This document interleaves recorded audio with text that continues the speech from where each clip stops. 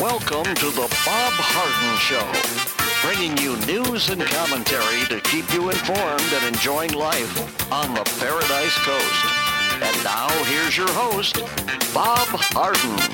Good morning. Thanks so much for joining us here on the show. It's brought to you in part by the good folks at Johnson's Air Conditioning. Johnson's Air Conditioning is Naples' longest established air conditioning company. I hope you give them a call. The website is johnsonsairconditioning.com. Also brought to you by Life in Naples magazine. Be in the know and stay up to date by reading Life in Naples. The website is lifeinnaples.net. We have a terrific show for you today, including guest Sean Higgins. He's the Competitive Enterprise Institute Research Fellow specializing in labor and employment issues. We're going to catch up on what's happening on the strikes around the United States. Dr. Zuhdi Jasser is the founder of the American Islamic Forum for Democracy. We'll be talking about Islamic Jihad. Clerk Crystal Kenzel will be joining us as well. She's our clerk of courts here in Collier County. And Jim McTagg, former Barron's Washington Bureau Chief and now author of Murder Mysteries, he'll be joining us as well. It is September the 25th, and on this day in 1965, the Kansas City Athletics started ageless wonder Satchel Paige in a game against the Boston Red Sox. The 59-year-old Paige, a Negro League legend, proved his greatness once again by giving up only one hit in 3 innings of play. Leroy Paige was born on July the 7th, 1906 in Mobile, Alabama. Paige's family changed the spelling of the last name to Page, P with an I, to differentiate themselves from John Page, his absent and abusive father. Satchel got his nickname as a boy while working as a luggage carrier at Mobile train station. When he was 12, his constant truancy, coupled with a shoplifting incident, got him sent to industrial school for Negro children in Mount Meigs, Alabama. Turns out to be a lucky break, as it was all there that Page learned to pitch. After leaving the school, he turned pro. By the way, Babe Ruth also got sent to a school like this in his early days to help him get a start in base. It helped him get a start in baseball as well. It's kind of ironic. From 1927 to 1948, Page served as baseball's equivalent of a hired gun. He pitched for any team in the United States or abroad that could afford him. He was the highest-paid pitcher of his time and wowed crowds with the speed of his fastball, his trick pitches, and his considerable bravado. Just for fun, Page would sometimes call in his outfield and then strike out the side. From 1939 to 42, the Kansas City Monarchs paid up for his services and were justly rewarded. Page led the team to 4 consecutive Negro League pennants from 1939 to 42. In 1942, the Negro League World Series, Satchel won 3 games in a 4-game sweep of the Homestead Grays, led by famed slugger Josh Gibson. Page's contract was bought by Bill Veeck. He was always a promoter. The Cleveland Indians on July the 7th, 1948, his 42nd birthday. He made his major league debut 2 days later, entering in the 5th inning against the St. Louis Browns with the Guardians trailing 4-1. He gave up 2 singles in 2 innings, striking out 1 man and inducing 1 man to hit into a double play. The Guardians lost the game 5-3 in spite of Page's contribution. That year, Satchel Paige went 6-1 with a solid 2.48 ERA for the world champion Cleveland Guardians, as was named to the American League's baseball all-star team for the American League in 52 and 53. When he was 46 and 47 years old, respectively. Can you believe that? Most baseball players retire sometimes in their late 30s, sometimes earlier. On September the 25th, 1965, Page pitched 3 innings for the Kansas City Athletics, making him at 59 years, 2 months, and 18 days the oldest pitcher ever to play a game in the major leagues. Before the game, Page sat in the bullpen in a rocking chair with a nurse rubbing liniment in his pitching arm for the entire crowd to see. Any doubt about Page's ability was put to rest when he set down each of the Red Sox batters he faced, except for Carl Yastrzemski, who hit a double. He's one of the greatest hitters of all time. Arguably the greatest pitcher of his era, Page was inducted into baseball's Hall of Fame in 1971. He died in 1982. About his age, he once opined, "It's mind over matter. If you don't mind, it don't matter." Satchel Paige, one of the greatest pitchers of all time. Well, back to reality. Stocks fell Friday, capping off the S&P 500's and the Nasdaq's worst week since March, as investors wait to see how lawmakers manage the whole situation of the government, possibility of the government shutting down. Futures are, I'm going to say, neutral to a little bit down right now, so we'll see how this plays out today. Democrat Senator Bob Menendez, chairman of the Senate Foreign Relations Committee, is facing federal charges for allegedly corrupt foreign relations. Menendez and his wife Nadine are accused of wielding his political influence to benefit 3 New Jersey businessmen, as well as pushing the U.S. to send hundreds of millions of dollars in military aid to Egypt in exchange for bribes. Prosecutors indict them both yesterday for conspiracy to commit bribery, honest services fraud, and extortion. Sounds so familiar to the Biden family, doesn't it? Both vehemently deny any wrongdoing, but according to federal prosecutors, a raid on the Menendez home and safe deposit box revealed more than $550,000 in stashed cash, 81.5 ounces of gold bars, and a Mercedes-Benz convertible, all believed to be bribes. Nadine texted an Egyptian official, and here's a quote, "Anytime you need anything, you have my number, and we will make it happen, make everything happen," she texted. After returning from a trip to Egypt in 2021, Menendez searched the web for how much is 1 kilo of gold worth. Run it back, having dodged different corruption charges back in 2015, Menendez is the first sitting senator to be indicted twice on separate criminal charges. He's up for re-election in 2024 and has agreed to step down as head of the Foreign Relations Committee temporarily. New Jersey Governor, fellow Democrat, called for him to resign from the Senate. He's very obstinate and will not do that. It's very apparent. He's going to go through the entire process, as he did last time. He got tried and got off on a technicality, as I recall. Anyhow, he got off. And by the way, is there a coincidence here that it's happening? Biden would like an uncompliance Menendez to step out of the chairmanship of the Senate Foreign Relations Committee and get somebody who's more compliant. It also appears to give the appearance of nonpartisanship to the Department of Justice. So I think I can't, just politics mixed up in this whole thing. Well, House Republicans will begin debate this week on 4 separate funding bills headed for a looming September the 30th deadline to avert a federal government shutdown. The bills, only part of a 12 annual appropriations bill, cover the defense, agriculture, homeland security, and the State Departments. Negotiations to date have entirely been held within the House GOP conference, with a slim 221 to 212 seat advantage in the chamber, and needing a simple majority to pass the bill. At least 7 conservative lawmakers have told Speaker Kevin McCarthy that they will oppose any short-term stopgap funding measure, as they should. The bloc has instead pushed for consideration of each individual spending bill, a promise McCarthy made during his run for Speaker, along with the deeper spending cuts and other provisions. Any bills would require approval from the Democrat-controlled Senate. So as you can see, this process could have started months ago. It didn't, and the consequences, as usual, we're in the 11th hour and trying to figure out how to make this happen. Well, Florida Governor, Republican Matt Gaetz, or Gates, I guess it's pronounced, sparred with Fox News host Maria Bartiromo on Sunday over the impeachment probe of President Joe Biden and the potential government shutdown. It was fantastic. First time I've ever seen Maria Bartiromo on her heels. She was sputtering, and because Gaetz just handled it so beautifully. She said in her opening monologue on Sunday Morning Futures that Gaetz was disrupting the Republican wins by standing against the stopgap funding measures. "If you're saying that I'm standing in the way of all Republicans' wins, I'd love you to enumerate them," Gaetz said in part of the interview. In the interview, Bartiromo asked Gaetz whether he was indirectly working with Democrats by allowing Senate Majority Leader Chuck Schumer to create a stopgap funding resolution. Bartiromo also told Gaetz that because he's not supporting House Republicans' temporary government funding measures, that's why some people feel that this is a personal vendetta you have against the Speaker.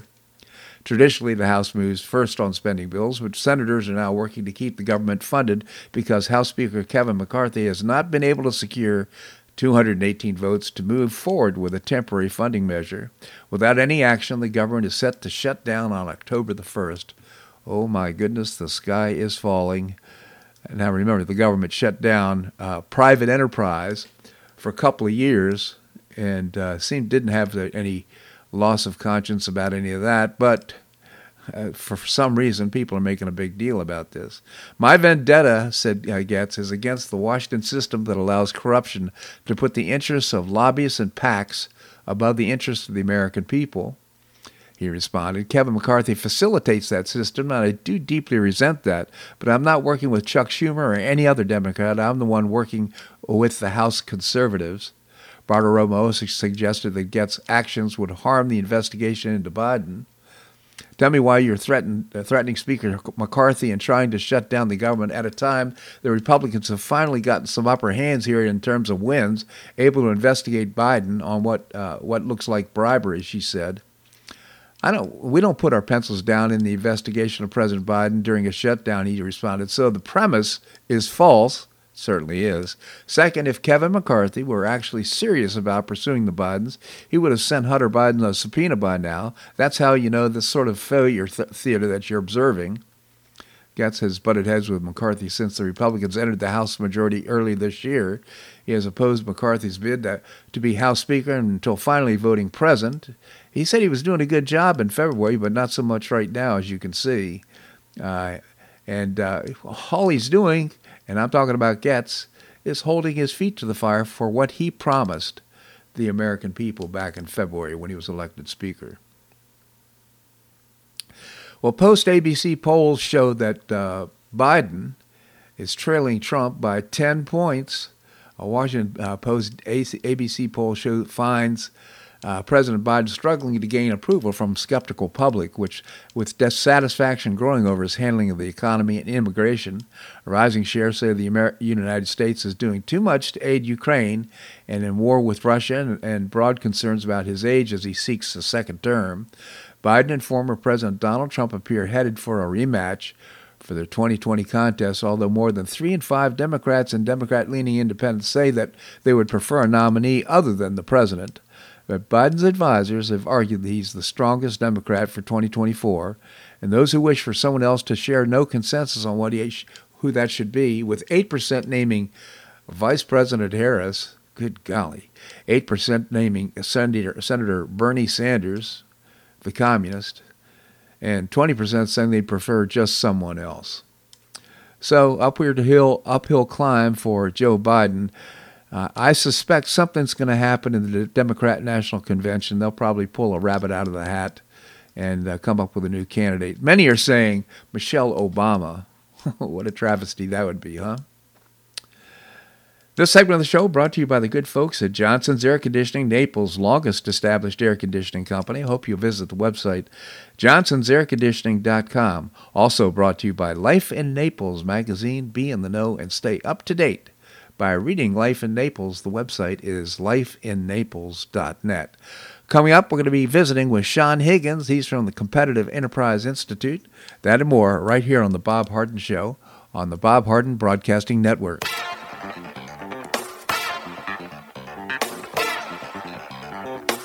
Stay tuned for more of The Bob Harden Show here on the Bob Harden Broadcasting Network.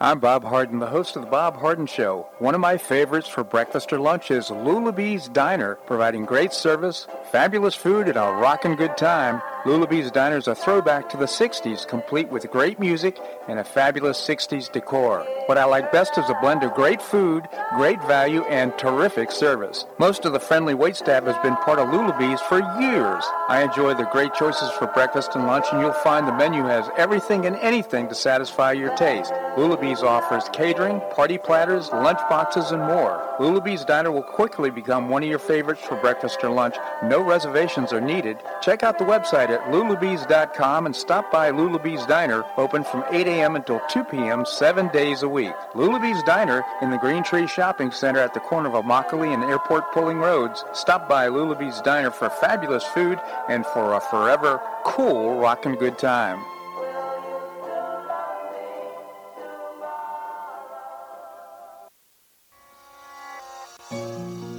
Collier County Sheriff Kevin Rambas says the number one reason the elderly become victims is isolation. The Collier Senior Center goes a long way in keeping seniors connected with the community and with each other. The Collier Senior Center, located at 4898 Coronado Parkway in Golden Gate, provides comprehensive information regarding services and resources that affect the quality of life of older adults and their caregivers in Collier County, empowering them to maintain independent and meaningful lives. Here's Esther Lully, Director of Collier Senior Center. Everyone, every senior is welcome. There's diversity there. It's vibrant. It's a caring atmosphere. So there's a reason we offer the services and programs that we do. We want to help enrich the lives of senior members and provide support to their caregivers. Want to find out more? Visit CollierSeniorCenter.org. That's CollierSeniorCenter.org. Or call the Collier Senior Center at 239-252-4541. That's 252-4541.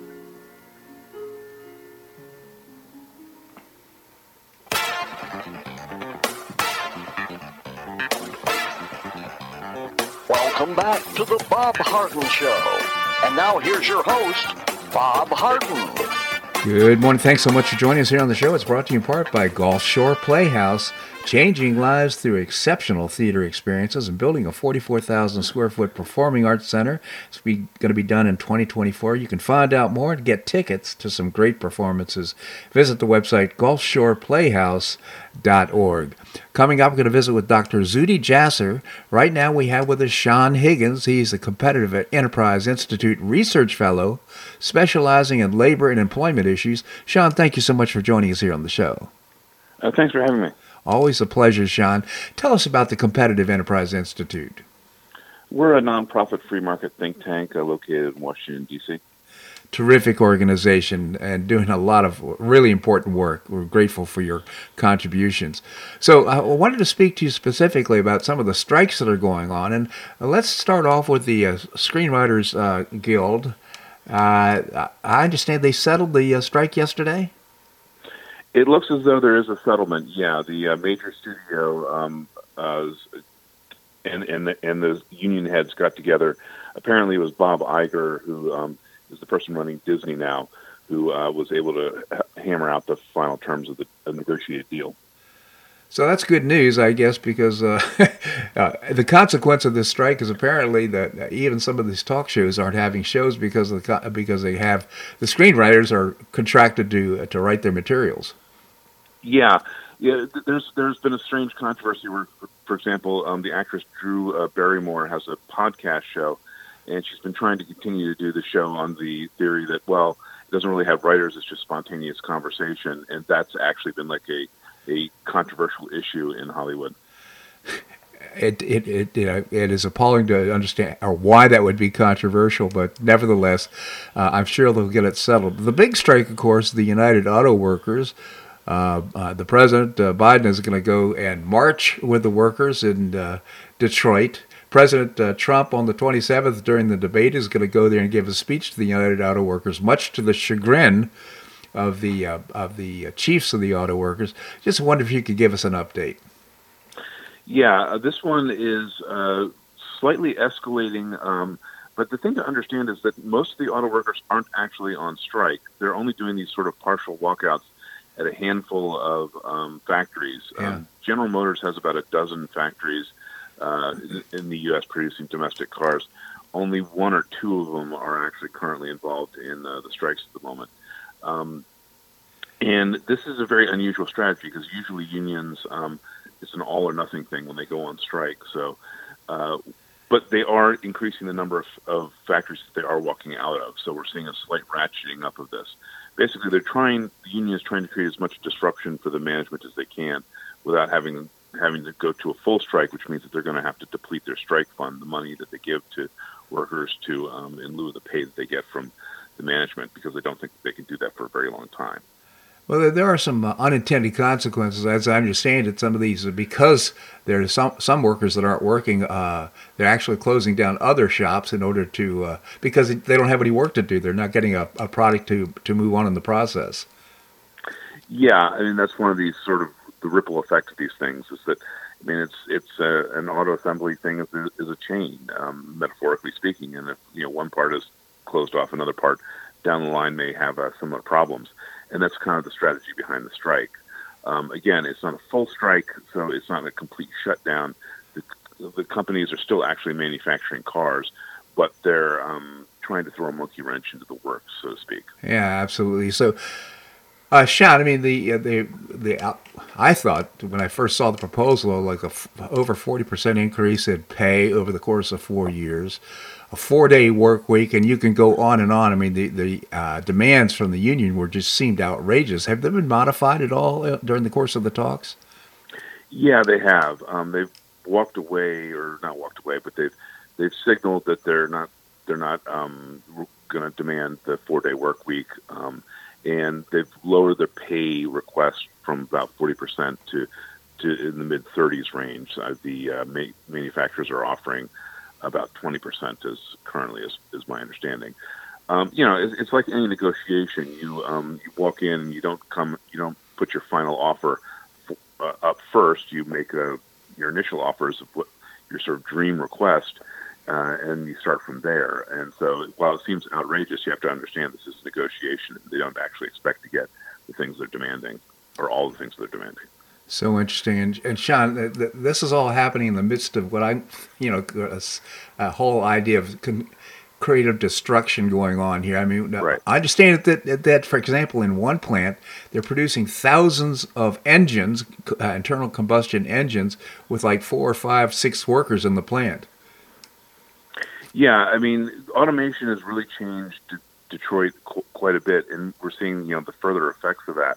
The transition to EV vehicles, electronic vehicles, is going to require even fewer workers than traditionally, and that's one of the sort of issues at the heart of this strike. The union is trying to sort of prevent that from happening to the extent that they can, and as long as we're making the transition, they're just not the companies just aren't going to need the jobs.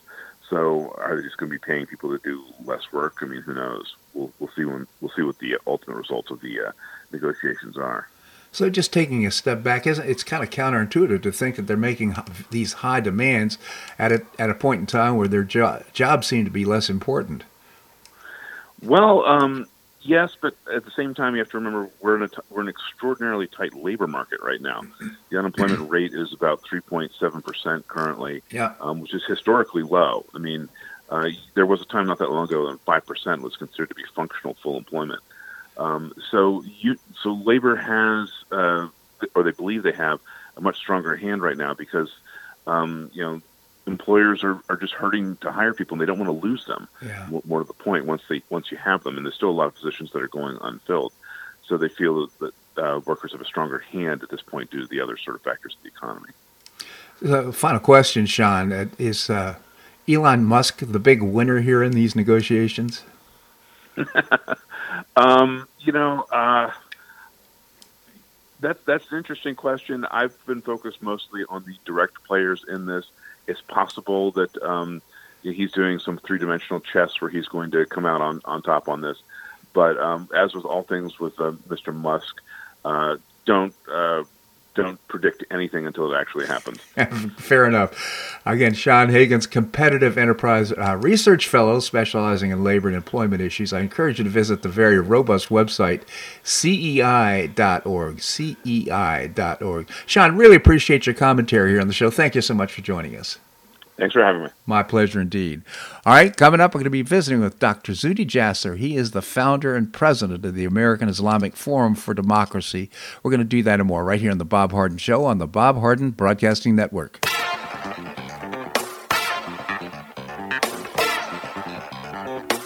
Stay tuned for more of The Bob Harden Show here on the Bob Harden Broadcasting Network.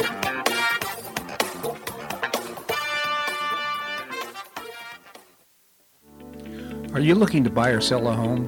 Make it a convenient and stress-free experience by calling the dynamic and trustworthy husband and wife team of Megan and Matt Chionis with Gulf Coast International Properties. Find out about their unique and complimentary post-closing concierge services not offered by other area agents. Matt and Megan Chionis give you the competitive advantage to command a premium price for your property. They personally attend all showings, create a marketing strategy for your property, and offer that complimentary concierge service to your potential buyer. This hands-on approach has helped them set several sales records in Pelican Bay and many at near-record prices. Megan and Matt Chionis understand that as an affluent buyer-seller, your needs and desires are unique. You deserve this level of service. Megan and Matt Chionis are passionate about the Naples lifestyle, and they want you to enjoy it too. Call Megan and Matt Chionis with Gulf Coast International Properties at 239-269-5310. That's 239-269-5310. Do you have questions about your retirement? Ameriprise Private Wealth Advisor Jason Nardella with Nardella Financial Group, a private wealth advisory practice of Ameriprise Financial Services, LLC, can help. With the exclusive Confident Retirement approach, you'll work together to develop a retirement roadmap to get you where you want to go. Call Nardella Financial Group today at 239-325-1041. That's 239-325-1041. Office is located at 9015 Stratosville Court, Suite 103, Naples, Florida. The Confident Retirement approach is not a guarantee of future financial results. Investment advisory products and services are made available through Ameriprise Financial Services, LLC, a registered investment advisor.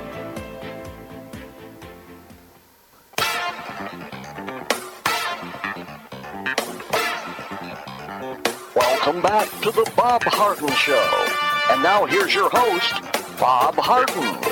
Thanks so much for joining us here on the show. We're providing you news and commentary rooted in a commitment to individual liberty, personal responsibility, limited government, and the rule of law. Coming up, going to visit with Jim McTagg, former Barron's Washington Bureau Chief. Right now we have with us Dr. Zuhdi Jasser. Dr. Jasser, in many ways, is one of my heroes. He's a medical doctor. He's also the founder and president of the American Islamic Forum for Democracy. Dr. Jasser, thank you so much for joining us here on the show. It's great to be with you, Bob. Thanks for having me. Thank you, Dr. Jasser. And I should mention also that your book, The Battle for the Soul of Islam, is a terrific read. I just encourage our listeners to get a copy of it. So, Dr. Jasser, right now, apparently this administration, the Biden administration, is working out a deal with Saudi Arabia to mend fences and to build a relationship with Israel, kind of a pact, a mutual pact of protection. Maybe you could tell us about it and give us your thoughts. Yeah, let's unpack that a little bit because there's different components of it. First is the Israeli-Saudi connection that is trying to build on the success from the Trump administration of the Abraham Accords.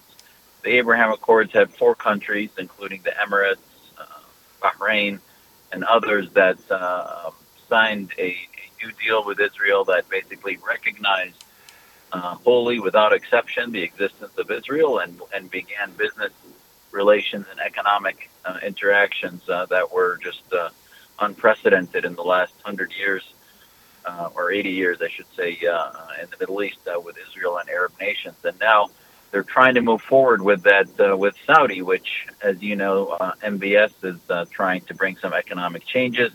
I do think the reality of it for Israel is that obviously if you have good economic relations with Saudi, the chance of peace is much higher, the chance of war is much less, and it's progress. Now, the reality from the Saudi perspective is they do still have some demands on the Palestinian state that I'm not sure how they're going to deal with when it comes to the end of the, pact, if you will. But also their ideology of Wahhabism hasn't changed at all. So in some ways, for those of us working on reform, it's simply window dressing. It is a step forward. It is a significant step forward. So don't make a mistake about that. Now, the other part of this to unpack is the American component is really starting to talk to the Saudis about even helping them possibly get nuclear weapons and nuclear energy and other things. So, the Saudis certainly see that as positive. I see it as sort of the other side of the coin of the weakness we've had with Iran. It appears covertly the Biden administration is trying to do with Saudi Arabia and Iran what happened with India and Pakistan. And I find that very concerning as far as an arms race in the Middle East. And I'm not sure I trust, as much as we have economic relationships with a clear ally, Saudi Arabia, ideologically they're not an ally. And I thought the 20th century foreign policy has proven to be a failure when it came to working with dictators. So I'm not sure where that's headed. So interesting. So I should have asked you at the beginning, what is the mission of the American Islamic Forum for Democracy, and what are you working to accomplish? Yeah, our organization is a think tank and activist group that believes that terrorism, when it comes to jihad and radicalism, is simply a symptom of a deeper core ideological conflict between where Islamic interpretation is today and where it needs to be in the future, which is to separate mosque and state. We believe the only way to defeat radicalism within the Muslim community, which is a quarter of the world's population, is to defeat the idea of the Islamic State, to defeat the idea of political Islam and all of its manifestations, whether it be Al-Qaeda and ISIS and the most extreme, or even the Muslim Brotherhood, Islamic states like Iran and the Khomeinists and other Sharia states like Pakistan. So ultimately, the Sharia state is our target, and we want to bring Islam through what the West went through in the creation of America. So interesting. I have so many questions have popped in my mind. I've had an opportunity to interview you so many different times. Your parents came from Syria, as I recall. And what kind of an impact did America and the idea of America have on them and now on you? Well, America provided them with an idea of a country that was based in constitutional freedoms in which they were able to practice their faith, to have an American dream of ownership, of liberty, of free markets that they just could not have in Syria. So Muslim majority countries across the world were not able to give them the ability to practice their faith like they could here in America and their personal faith. Now, Islam as a public, legal system is not anything my parents believed in. That's a interpretation that we had basically worked against from my grandfather's time. Now, Syria is run by the Ba'ath Party, which is a militant fascist regime, and ultimately that was the force that my parents had been working against, and as they escaped Syria in 1966, America gave them freedom that their motherland of Syria never gave them. So interesting. So right now we've got open borders, so many things going on that are deleterious to the success of the American idea.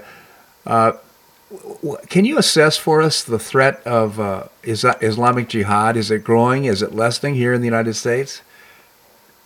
There's no signs at all that it's lessening, and I think it would be foolhardy for anybody to say that somehow because we haven't had an attack remember, terrorism is asynchronous warfare, and asynchronous warfare attacks when it's feeling cornered, when it feels that it needs to make a salvo publicly.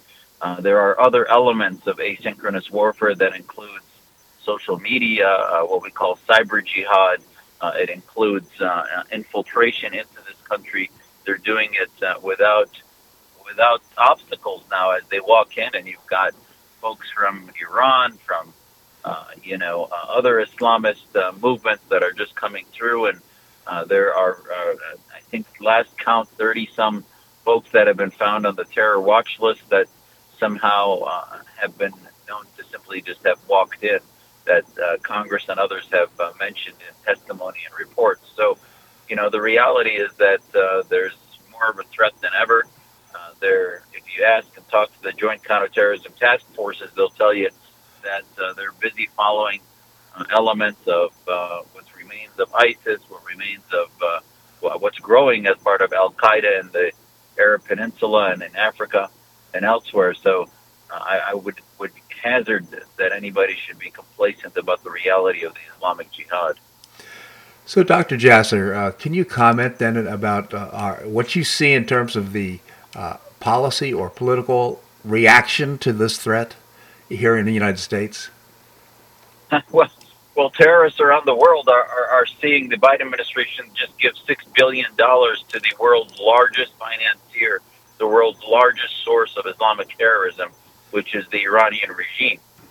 The Iranians just a couple days ago gave us lectures from our own soil in New York, where Khamenei held up a Quran and kissed it and said that no one will ever burn this and desecrate our Quran, or they will pay a price. So he's making threats on our soil. received $6 billion in cash freed up from South Korea banks and otherwhere by us getting back 5 of our prisoners that were there. And that's simply ransom. The current commander-in-chief is paying ransom to terror and in order to release our citizens, and they're going to continue to do more. It's going to, as much as I love more than anybody else to get our citizens back, we're supposed to not be the power that negotiates with terrorists, but rather makes them pay a price and makes them fear us rather than us being giving them ransom. So I don't think that's sending good messages to those coming across our border in the Islamic Jihad. Absolutely. Again, Dr. Zuhdi Jasser, founder of the American Islamic Forum for Democracy. The website is AIF Democracy. I think that's it. AIFdemocracy.org. AIFdemocracy.org. Also, the author of a terrific read. I hope you just take a look at it. It's called The Battle for the Soul of Islam by Dr. Zuhdi Jasser. Doctor, really appreciate your commentary here on the show. Thank you so much for joining us. Anytime. Thanks for having me, Bob. My pleasure indeed. He also has his own podcast, just a very inspiring individual. I just really appreciate it. He actually is responding to that call that I made in Arizona, in Phoenix, Arizona. So it's pretty early in the morning. I really appreciate his contribution. Okay, coming up, we're going to visit with Clerk Crystal Kinzel. She is their clerk of courts here in Collier County. We're going to do that and more right here on The Bob Harden Show on the Bob Harden Broadcasting Network.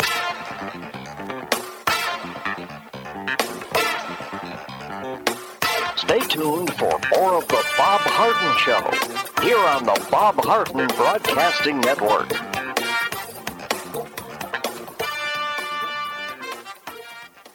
Two-thirds of parents prefer educational options for their children, with 40% strongly preferring options for their child's education. School choice is a growing movement, one that is already lifting thousands of kids across America. The Optima Foundation, a 501c3 nonprofit corporation, was founded to support the establishment and expansion of superior quality schools of choice. Optima's goal was the successful launch of Hillsdale College Varney Charter School, Initiative Classical Academies, and other schools of excellence across the state of Florida, serving kindergarten through the 12th grade.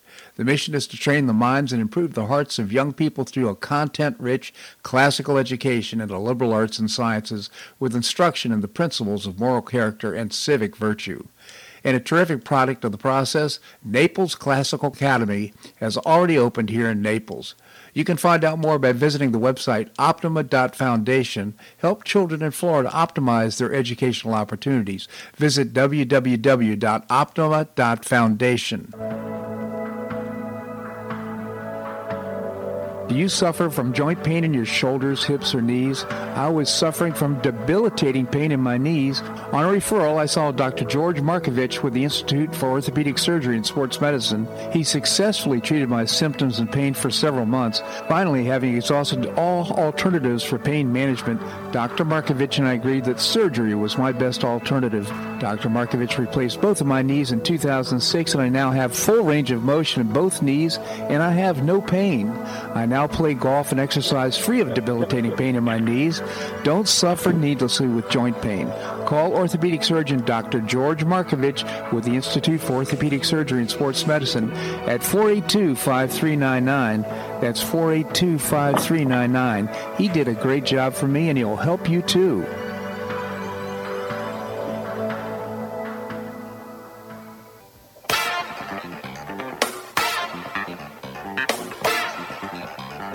Welcome back to the Bob Harden Show. And now here's your host, Bob Harden. Thanks so much for joining us here on the show. Are you looking to buy or sell a home? I'd like to welcome aboard new advertisers. We have Matt and Megan Chionis. They're with the Gulf Coast International Properties and do a terrific job. If you're going to buy or sell a home, I would just encourage you to give them a call, 269-5310. That's 239-269-5310. Coming up, we're going to be visiting with Jim McTagg, former Barron's Washington Bureau Chief. Right now, we have with our Clerk of Courts, Crystal Kinzel, here in Collier County. Clerk Kinzel, thank you so much for joining us here on the show. Thank you, Bob, for having us. Always a pleasure. I bet you there's a lot of folks that have some questions about what the Clerk of Courts here in Collier County does. Maybe you can tell us about it. Thank you so much for the opportunity. We're one of those backroom shops that people often don't understand. We have three primary roles: clerk to the courts. We handle everything from domestic violence injunctions, all the court records, calling jurors. Our second role, but as important, is the comptroller role. We handle all of the payroll payments for the supervisor of elections, the Board of County Commissioners, and the clerk's office. We're responsible for the investment of all the funds, which the board has just approved a $2 billion budget. And we handle also the investment and financial reporting on anything that we do have by way of debt or requirements by the state. And then third, we're the keeper of all your property records. So if condominium associations need information, their documents are recorded. We have all the land records. And I'm very proud that this year, to celebrate our centennial, we have actually digitized all 100 years of Collier County's property records. So you can find that all on collierclerk.com. Well, thank you so much for that clarification. Just on that last point, with the digitization of records, does that create more vulnerability to cyber fraud and cyber attacks? And you see all these commercials about people could take your property, get second mortgages, and so forth. Oh, well, thank you for that opportunity, Bob. Yes, definitely.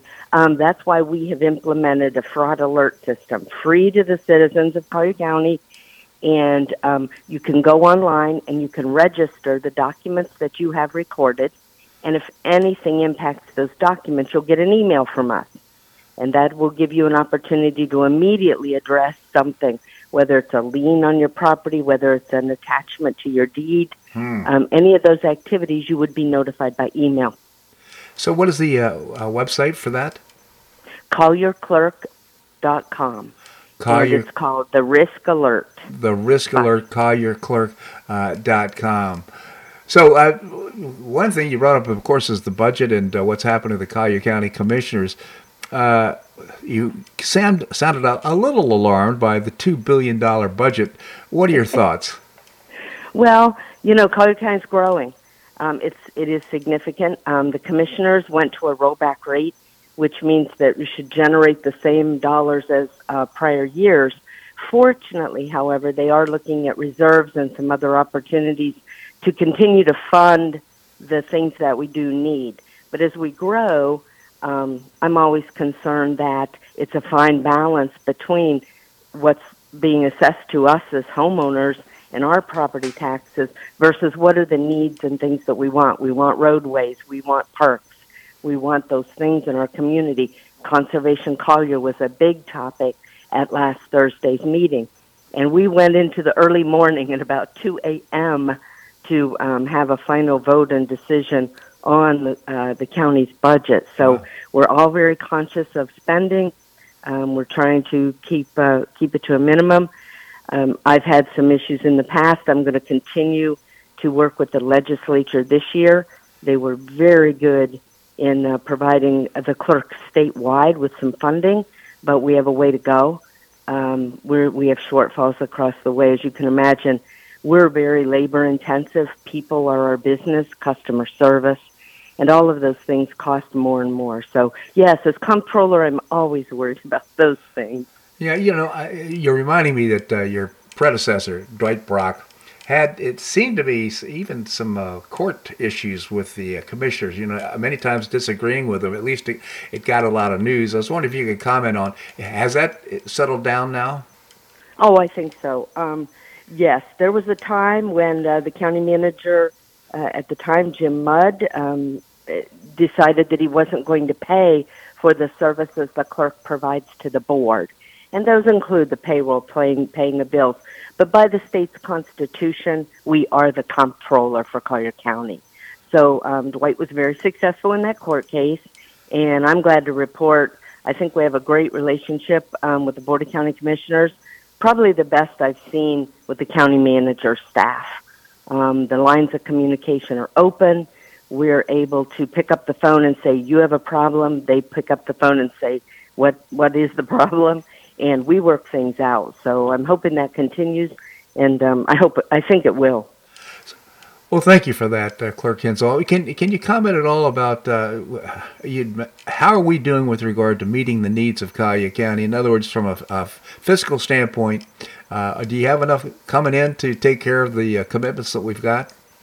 Well, I will tell you, it is very good news for Collier County. While I am always concerned, that's just what comptrollers do, I think, we're healthy. We have good bond rating. We have good debt rating. Would like to see the debt paid down a little bit, but we have great reserves. We've sustained hurricanes now more frequently than I would like, and we are able to fund even the recovery of those until such time we can get FEMA. So I think the citizens are in good shape. Probably the biggest concern from the fiscal standpoint is sustainability. When we build the parks, we need to maintain them. When we build the roads, we have to maintain them. And those are some of the ongoing costs that you have to balance with the needs of the population. So that's my primary concern, but Collier County is very healthy. Well, that's so good to hear. I do recall seeing a meeting of the commissioners where there were some of these issues about maintaining parks and so forth came up, and there was a genuine groan among the commissioners having to deal with this issue. So do you think we're dealing with it appropriately? Well, I never like to raise taxes, and I never want to spend too much, but we do have an infrastructure to maintain. Yeah. And I probably would have liked to see millage neutral, simply so we could get at some of these backlogged maintenance items. Yeah. But I understand where the board's coming from, and we're going to be working with the county staff to look for every nuance and saving to make sure we get both things done. Outstanding. So we'll see how that works in 24. Let me see if I get this correctly. So basically, they're saying they wanted to keep taxes the same as they were, so they reduced the millage rate. Is that how that worked? And were they? Well, right. In other words, you have a growth of the community. So even if you keep the millage rate the same, you will earn more money because of that growth or projected growth. What they did is roll back to get the same amount of money as last year. Now, they did not roll back in some of the MSTU and the advisories, which are good for those entities because their specific purpose, like lighting, and those have advisory boards of their own that really watch what they're buying and spending. But in the general fund, they did roll it back. Clerk Crystal Kinzel, again, clerkofcourts.com. Did I get it right? Clerkofcourts.com?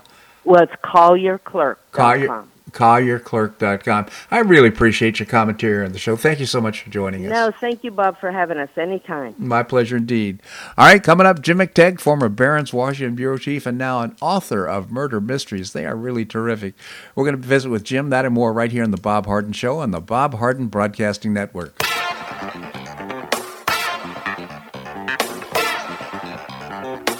Stay tuned for more of The Bob Harden Show here on the Bob Harden Broadcasting Network.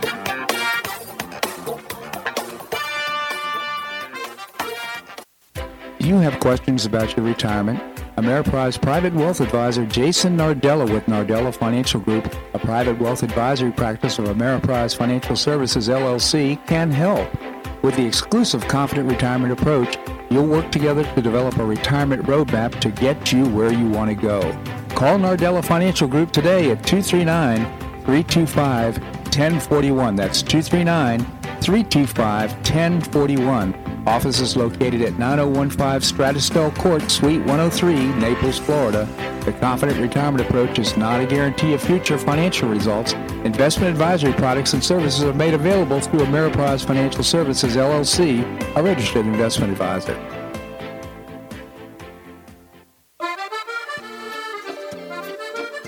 Blue Provence Restaurant is a favorite dining destination for many Neapolitans, including Linda and myself. Blue Provence, located in a historic building in the heart of Old Naples at Creighton Cove, offers a mix of French bistro cooking with bold, fresh Floridian flavors. Experience award-winning cuisine at Blue Provence and enjoy one of Florida's most extensive, eclectic, and fun wine cellars. Dining your choice of the popular Eat and Bar, the intimate Courtyard Garden, or the beautiful Provencal Caribbean Dining Room. Enjoy a wonderful and memorable evening in a casual and relaxed atmosphere that includes a taste of Provencal hospitality. Blue Provence is open 7 days a week all year round. Visit BlueProvenceNaples.com for reservations, everyday specials, and coming events. That's BlueProvenceNaples.com or call 261-8239. That's 261-8239. Blue Provence French Restaurant in the heart of Old Naples.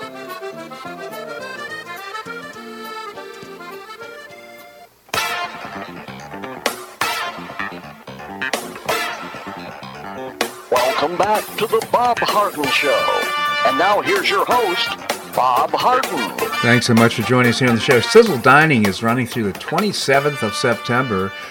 55 restaurants in the Naples area alone are participating. $1 of every lunch or dinner purchase goes to Blessings in a Backpack of Southwest Florida. So take advantage of it. See some of these restaurants that you perhaps never been to. You can find about all of it at sizzledining.com. And by the way, Blue Provence is participating there. Wonderful restaurant. sizzledining.com. We have with us Jim McTague, former Barron's Washington bureau chief. He's also the author of some great murder mysteries. His first book, novel, was Follow the Leader. Its sequel, Shake the Money Tree, and its sequel, and his latest novel is No Problem. Jim, thank you so much for joining us here on the show. It's wonderful to be here, Bob. Thank you, Jim. Well, Biden is running substantially behind Trump, apparently a 10-point differential in one of those liberal polls put out by the Washington Post, if I'm not mistaken.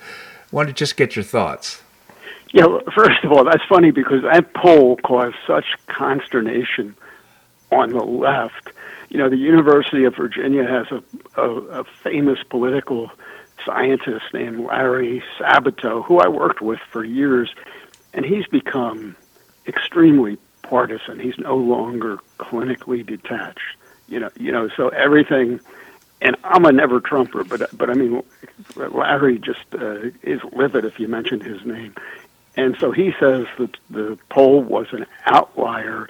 It can't possibly be true because all the other polls show Biden and Trump in a dead heat. And I would say, Larry, get out and talk to the public. I don't think the poll was necessarily great news for Trump. Yeah. I think it's horrible news for Biden. I think the people who are answering the polls are trying to send the Democrats a message that we are in tremendous economic pain and you got to get rid of this guy. We don't want him anymore because he's ruining our lives. And the Democrats just don't get that. You know, they keep their apologists keep saying the public has a screw loose because inflation is slowing down. People are working. There are lots of jobs. You know what's wrong with the public? Well, let me just to give a quick interpretation. Inflation is slowing down basically means prices are going up more slowly. Yes, which is it's an anathema to the success of the American public. So when when I go to the store now, I'm a wealthy guy, and I'm being pinched now. I'm the type of person who doesn't really have to worry about his spending, but I have begun to worry about my spending because prices are so elevated, number one.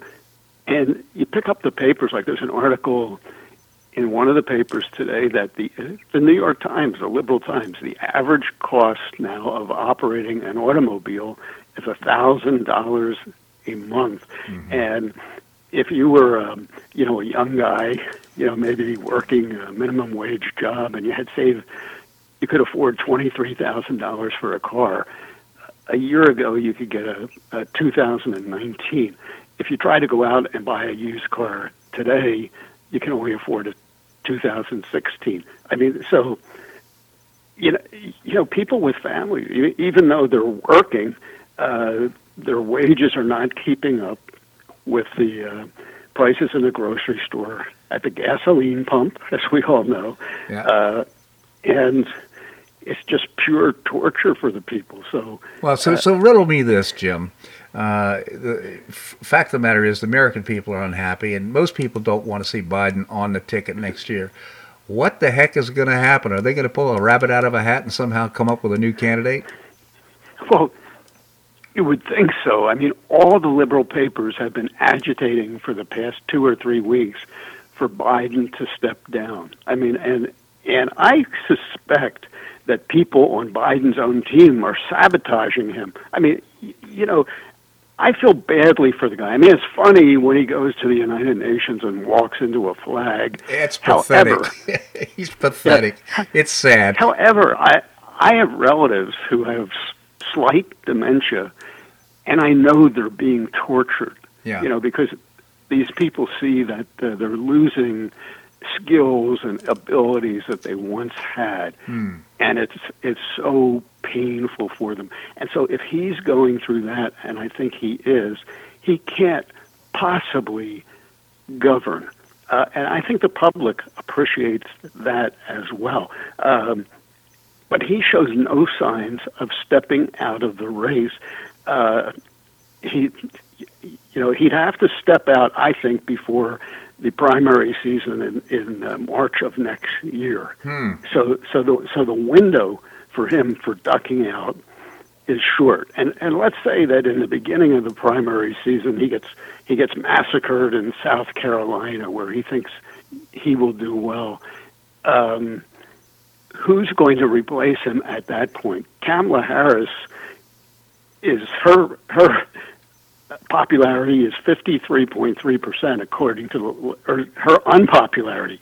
53.3% of the voters view her negatively. Biden is at 54.6%, so she's only a point behind Biden. So I have this question then, Jim. The pick of the litter, in my opinion, is RFK Jr. Why do the Democrats hate him so much? Because of his position on the COVID vaccines. They accuse him of spreading misinformation.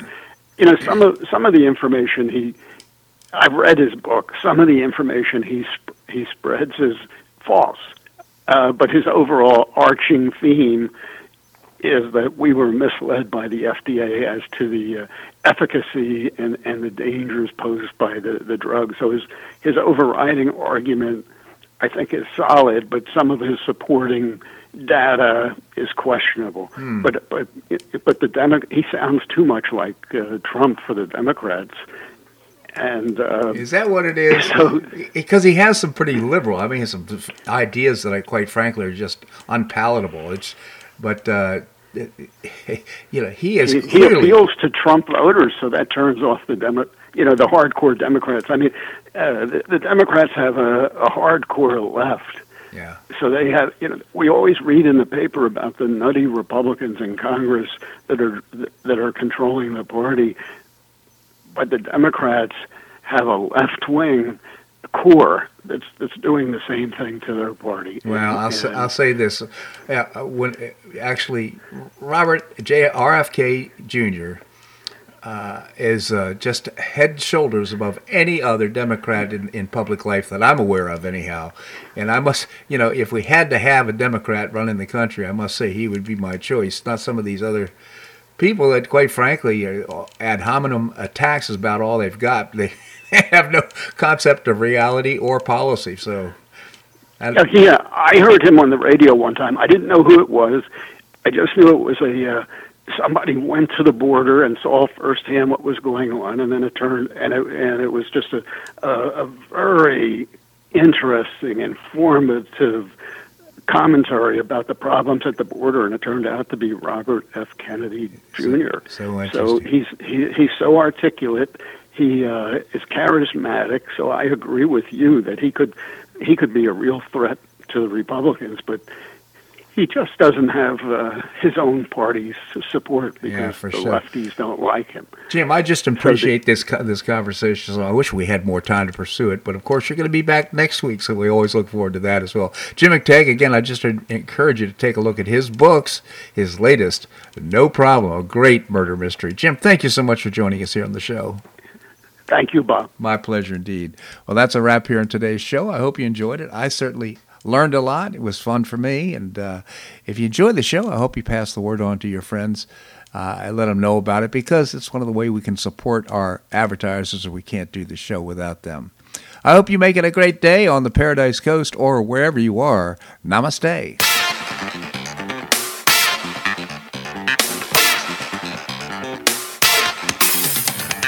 Thanks so much for listening to The Bob Harden Show on the Bob Harden Broadcasting Network. For more information and audio files of previous shows, visit www.bobharden.com.